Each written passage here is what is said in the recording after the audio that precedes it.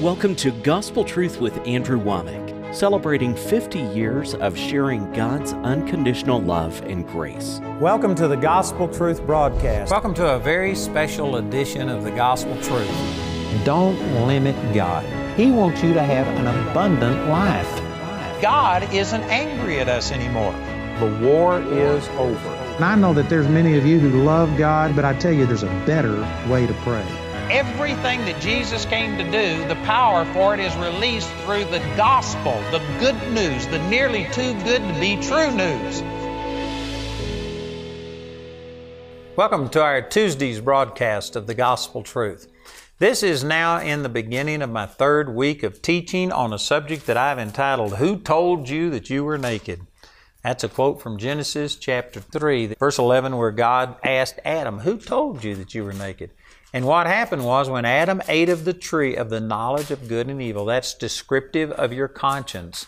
And this is when a conscience came alive in Adam and Eve, and they immediately felt shame and they ran from God and instead of towards God. And ever since then, every one of us who have ever been born on this earth have a conscience that gives us a knowledge of right and wrong, an intuitive knowledge, and it condemns us or either gives us an excuse to be able to do the things that we're doing. And it serves a purpose, but this condemnation and guilt is not meant to be a way of living. It's meant to bring you to the end of yourself so that you could receive salvation and then go on beyond that. So we've spent 2 weeks talking about that. That was a very quick summary of some of these things.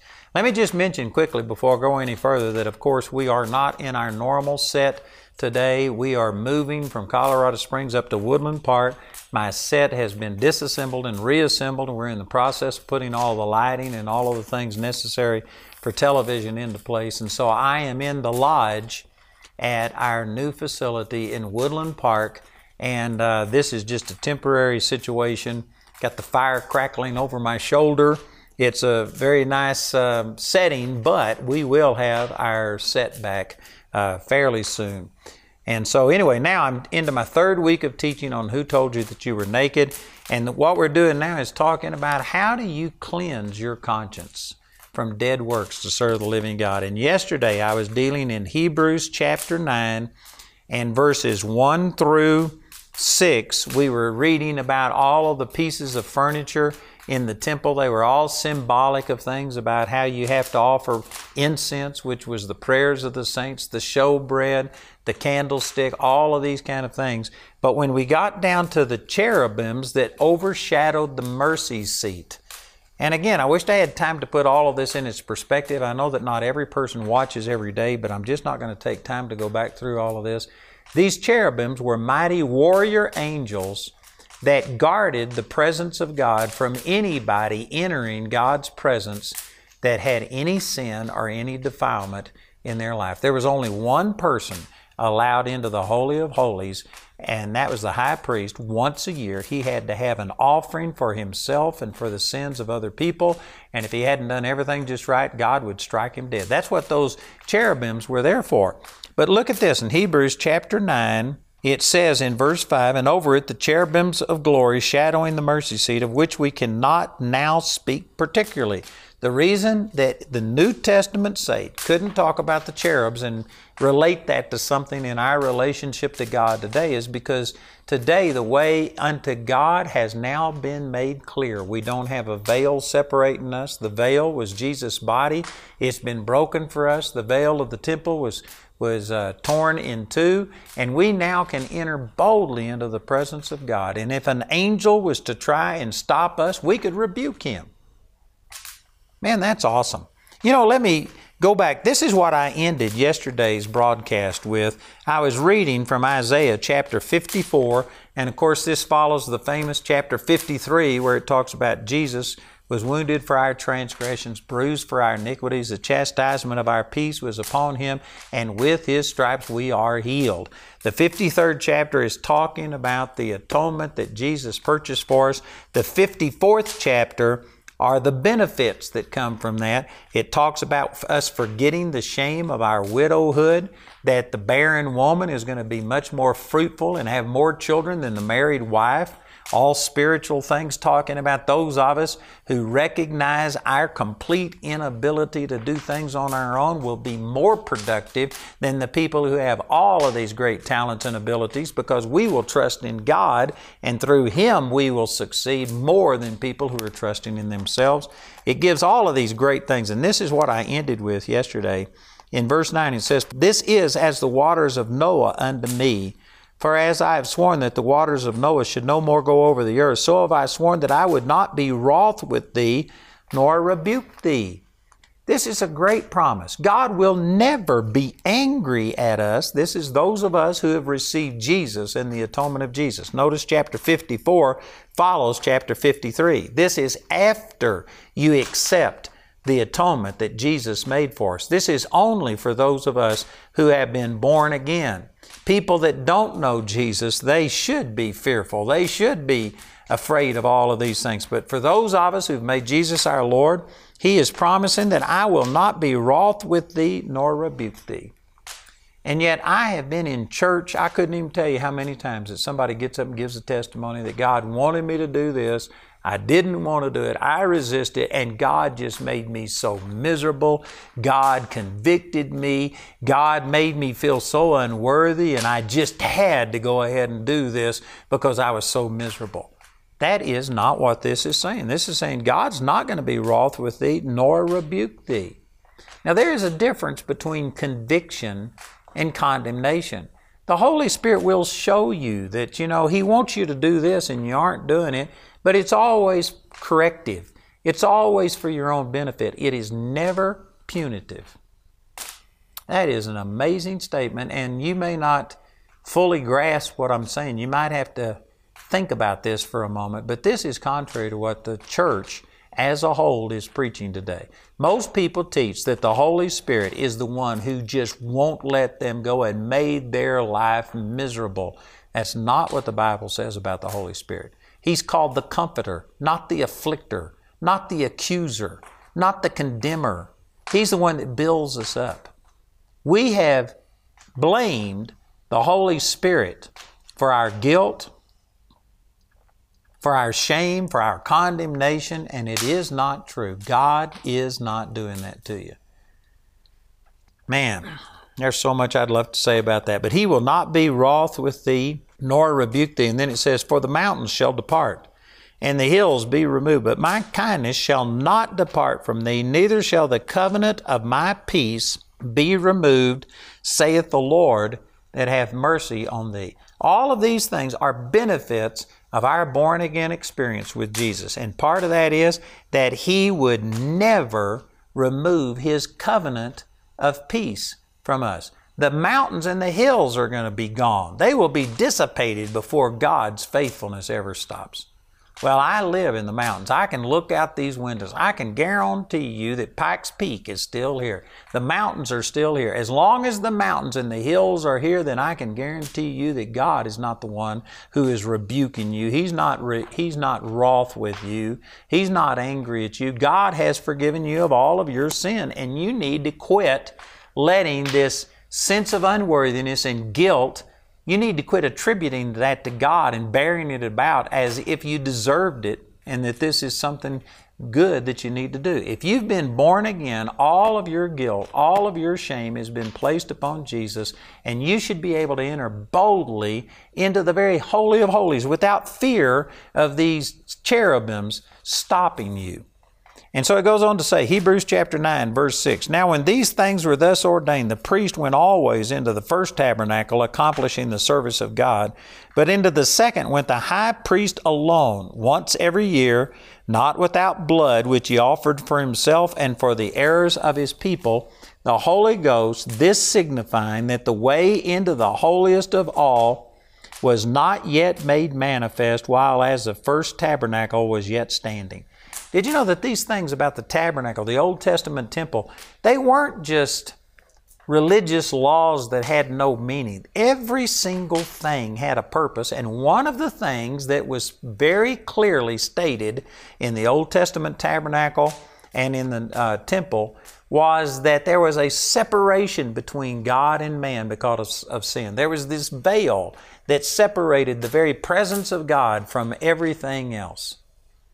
And people just could not enter into the presence of God. In Isaiah chapter 59, the Scripture says that my hand is not short, that it cannot save, nor my ear heavy, that it cannot hear, but your iniquities have separated between you and your God.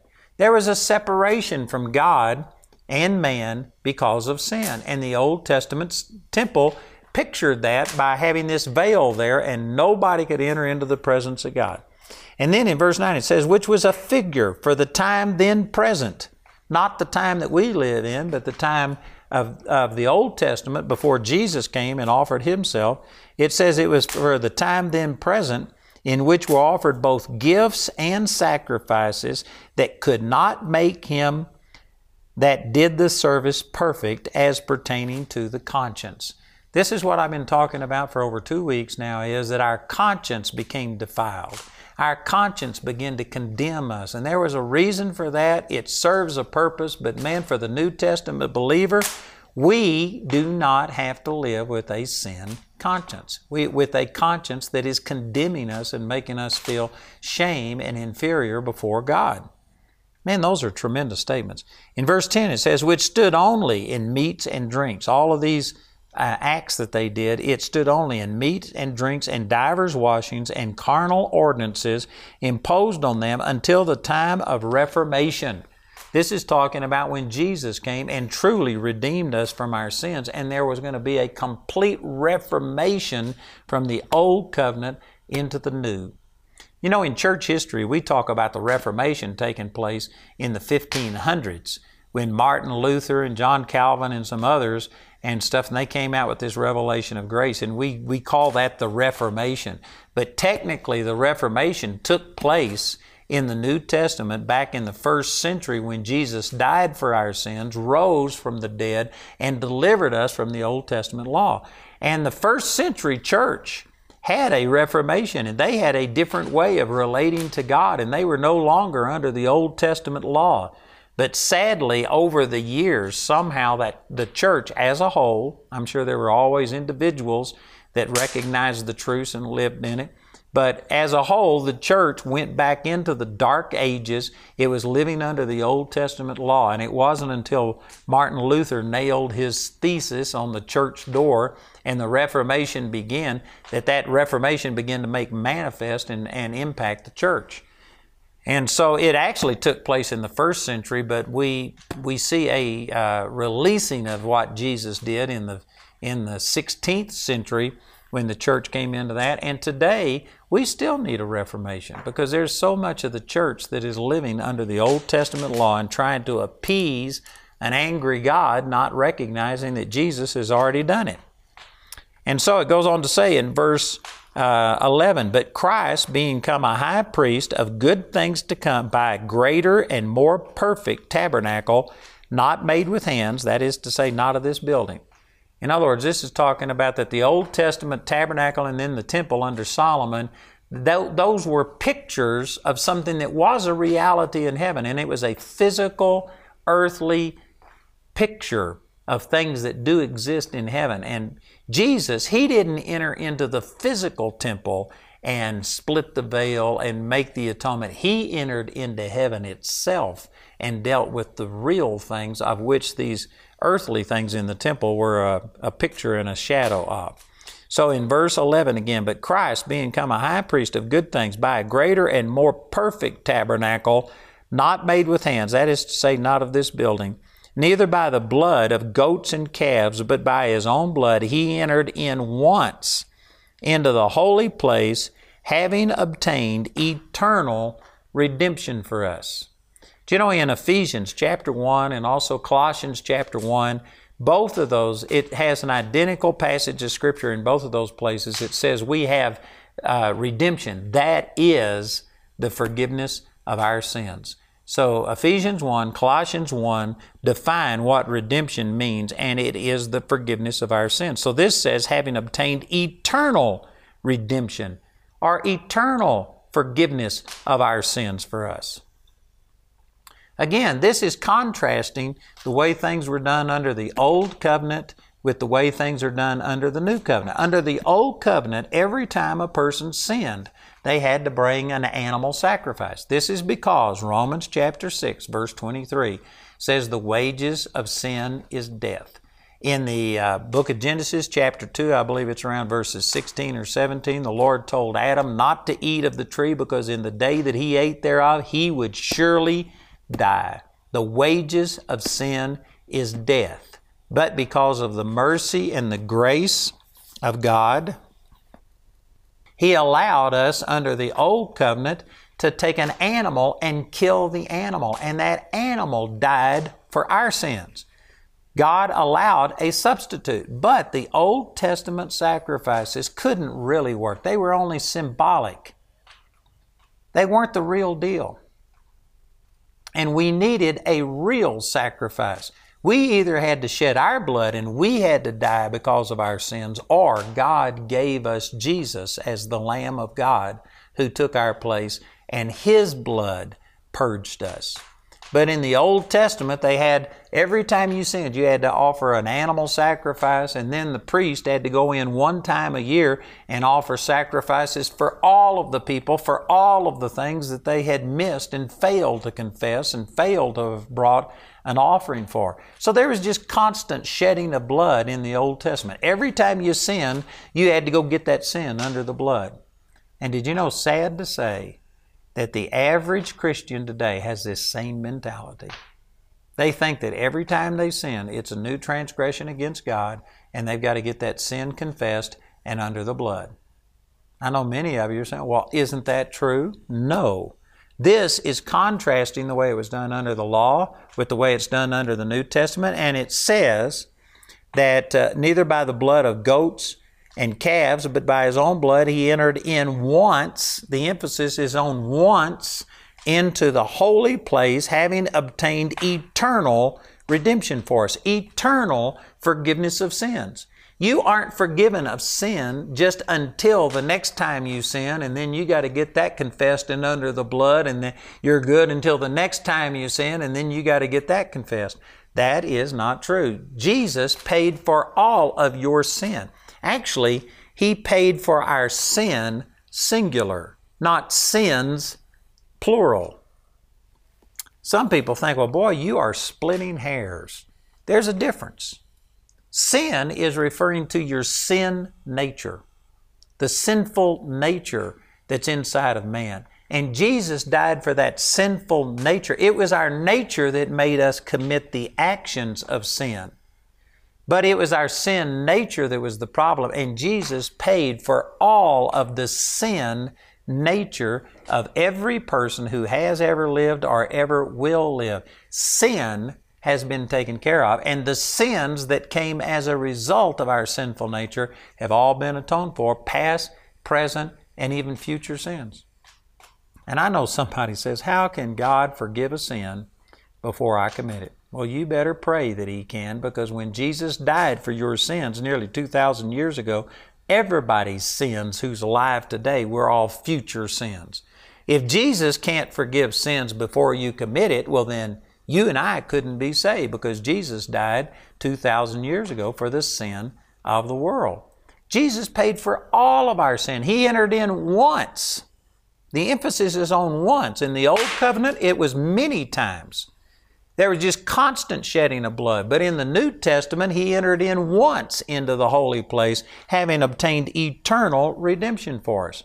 You know, the reason I'm sharing all of this is to once again purge your conscience from dead works to serve the living God. How do you get free? Jesus said, you shall know the truth, and the truth will make you free. John chapter 15, He says, you are clean through the words that I have spoken unto you. These truths that I'm sharing, if you will receive it, it will purge your conscience. It will get to where your conscience will still recognize right from wrong. And if you do something wrong, there is benefit to saying, I don't need to do that again. I'm giving place to the devil. I'm not glorifying God.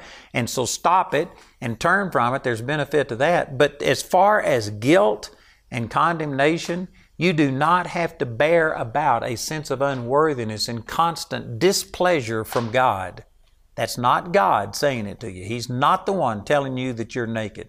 He's not the one telling you that you're a sinner. He's not the one that's pointing out all of these things wrong in you. That is your conscience doing that, and you need to purge your conscience. It goes on to say in verse 13, it says, "For if the blood of bulls and of goats," this is talking about under the old covenant, "and the ashes of an heifer sprinkling the unclean sanctify to the purifying of the flesh, how much more shall the blood of Christ, who through the eternal Spirit offered Himself without spot to God, purge your conscience from dead works to serve the living God." Man, that is awesome.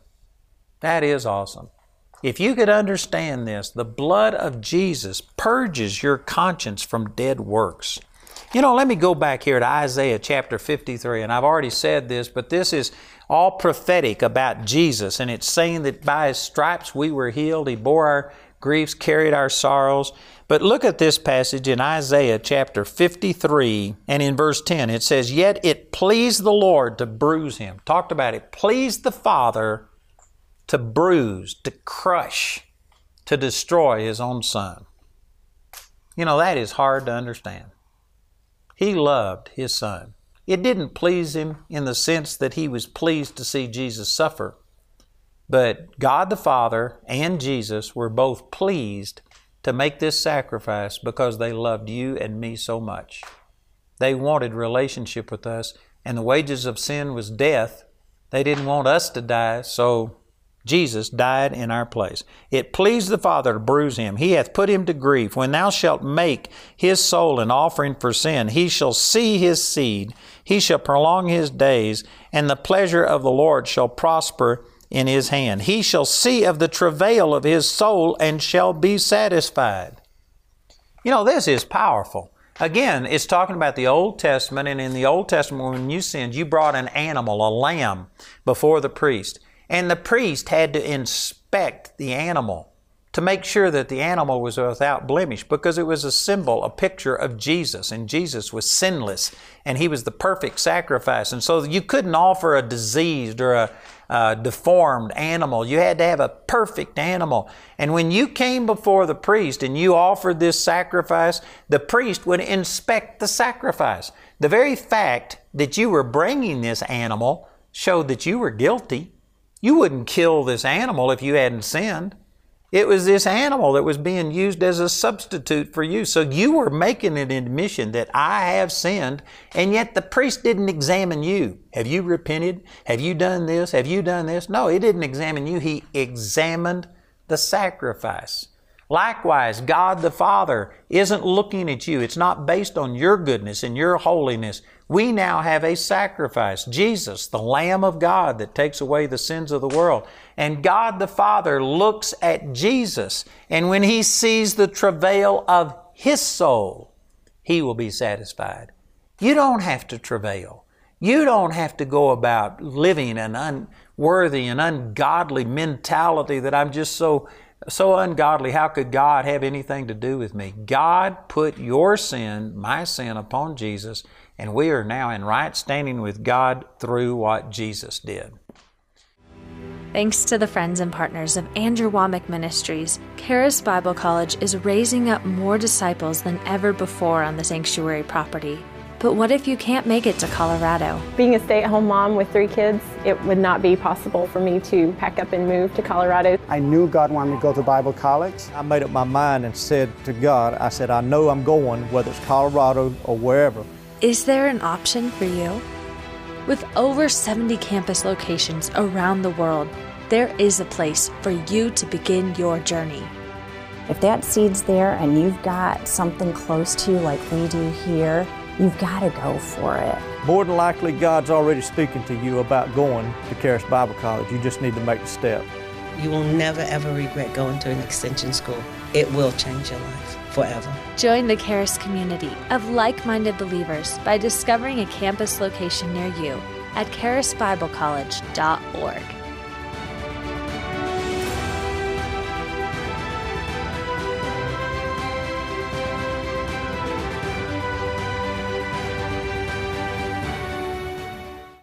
We hope you enjoyed this edition of The Gospel Truth. Andrew would like to extend a special thank you to the grace partners of Andrew Wommack Ministries. Your gifts make it possible for us to broadcast this message consistently all around the world. Because of your contributions, we've been able to put free ministry materials into the hands of millions in need. If you're not already a grace partner, we ask you to pray about becoming one today. Let me mention once again that I've got a brand new book entitled, Who Told You That You Were Naked? This is actually a study in the conscience. It wasn't God that told Adam he was naked. It wasn't the devil. It was his conscience, that tree of the knowledge of good and evil. And I not only have the book, but I have CDs, and I also have DVDs that were taken from our television program. And I tell you, this teaching would really help you to have a confidence and an assurance and a boldness with God. So listen to our announcer as he gives you information how you can receive this product. Andrew's teaching titled, Who Told You That You Were Naked, is available in a 4-part CD album or in a DVD album made from our daily television broadcast. You can also get this teaching in book form. The teaching highlighted in today's series is available for a gift of any amount when you write or call. We encourage everyone to give, but if you're simply unable to afford it, Andrew and his partners will provide today's teaching free of charge. This is the last day we'll be offering this teaching, so be sure to respond today. Our helpline number is 719-635-1111. If the lines are busy, remember you can order ministry materials or become a grace partner 24 hours a day, 7 days a week at awmi.net.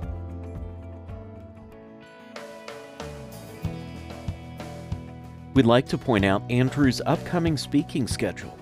Mark your calendars to come meet Andrew at one of these events and let the Word of God transform your life.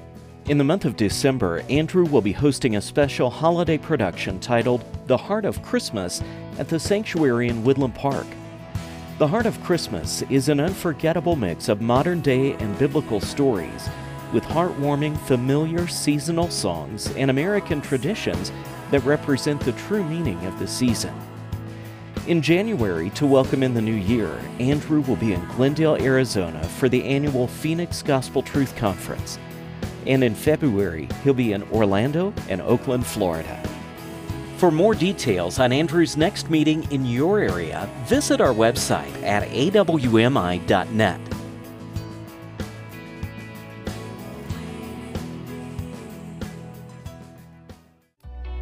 I want to let you know that we are doing what we call a live Bible study every Tuesday night at 6 o'clock Mountain Standard Time. We are broadcasting from our facilities here in Woodland Park, and we are just sharing the Word. I teach for about 25 to 30 minutes, and it's actually live. You can text in your questions, you can call and ask for prayer, you can get product, but we will answer as many of your questions as we can. About 25, 30 minutes worth of teaching and maybe 25 minutes worth of answering questions. It's just a great interactive thing every Tuesday night, 6 o'clock p.m. Mountain Standard Time.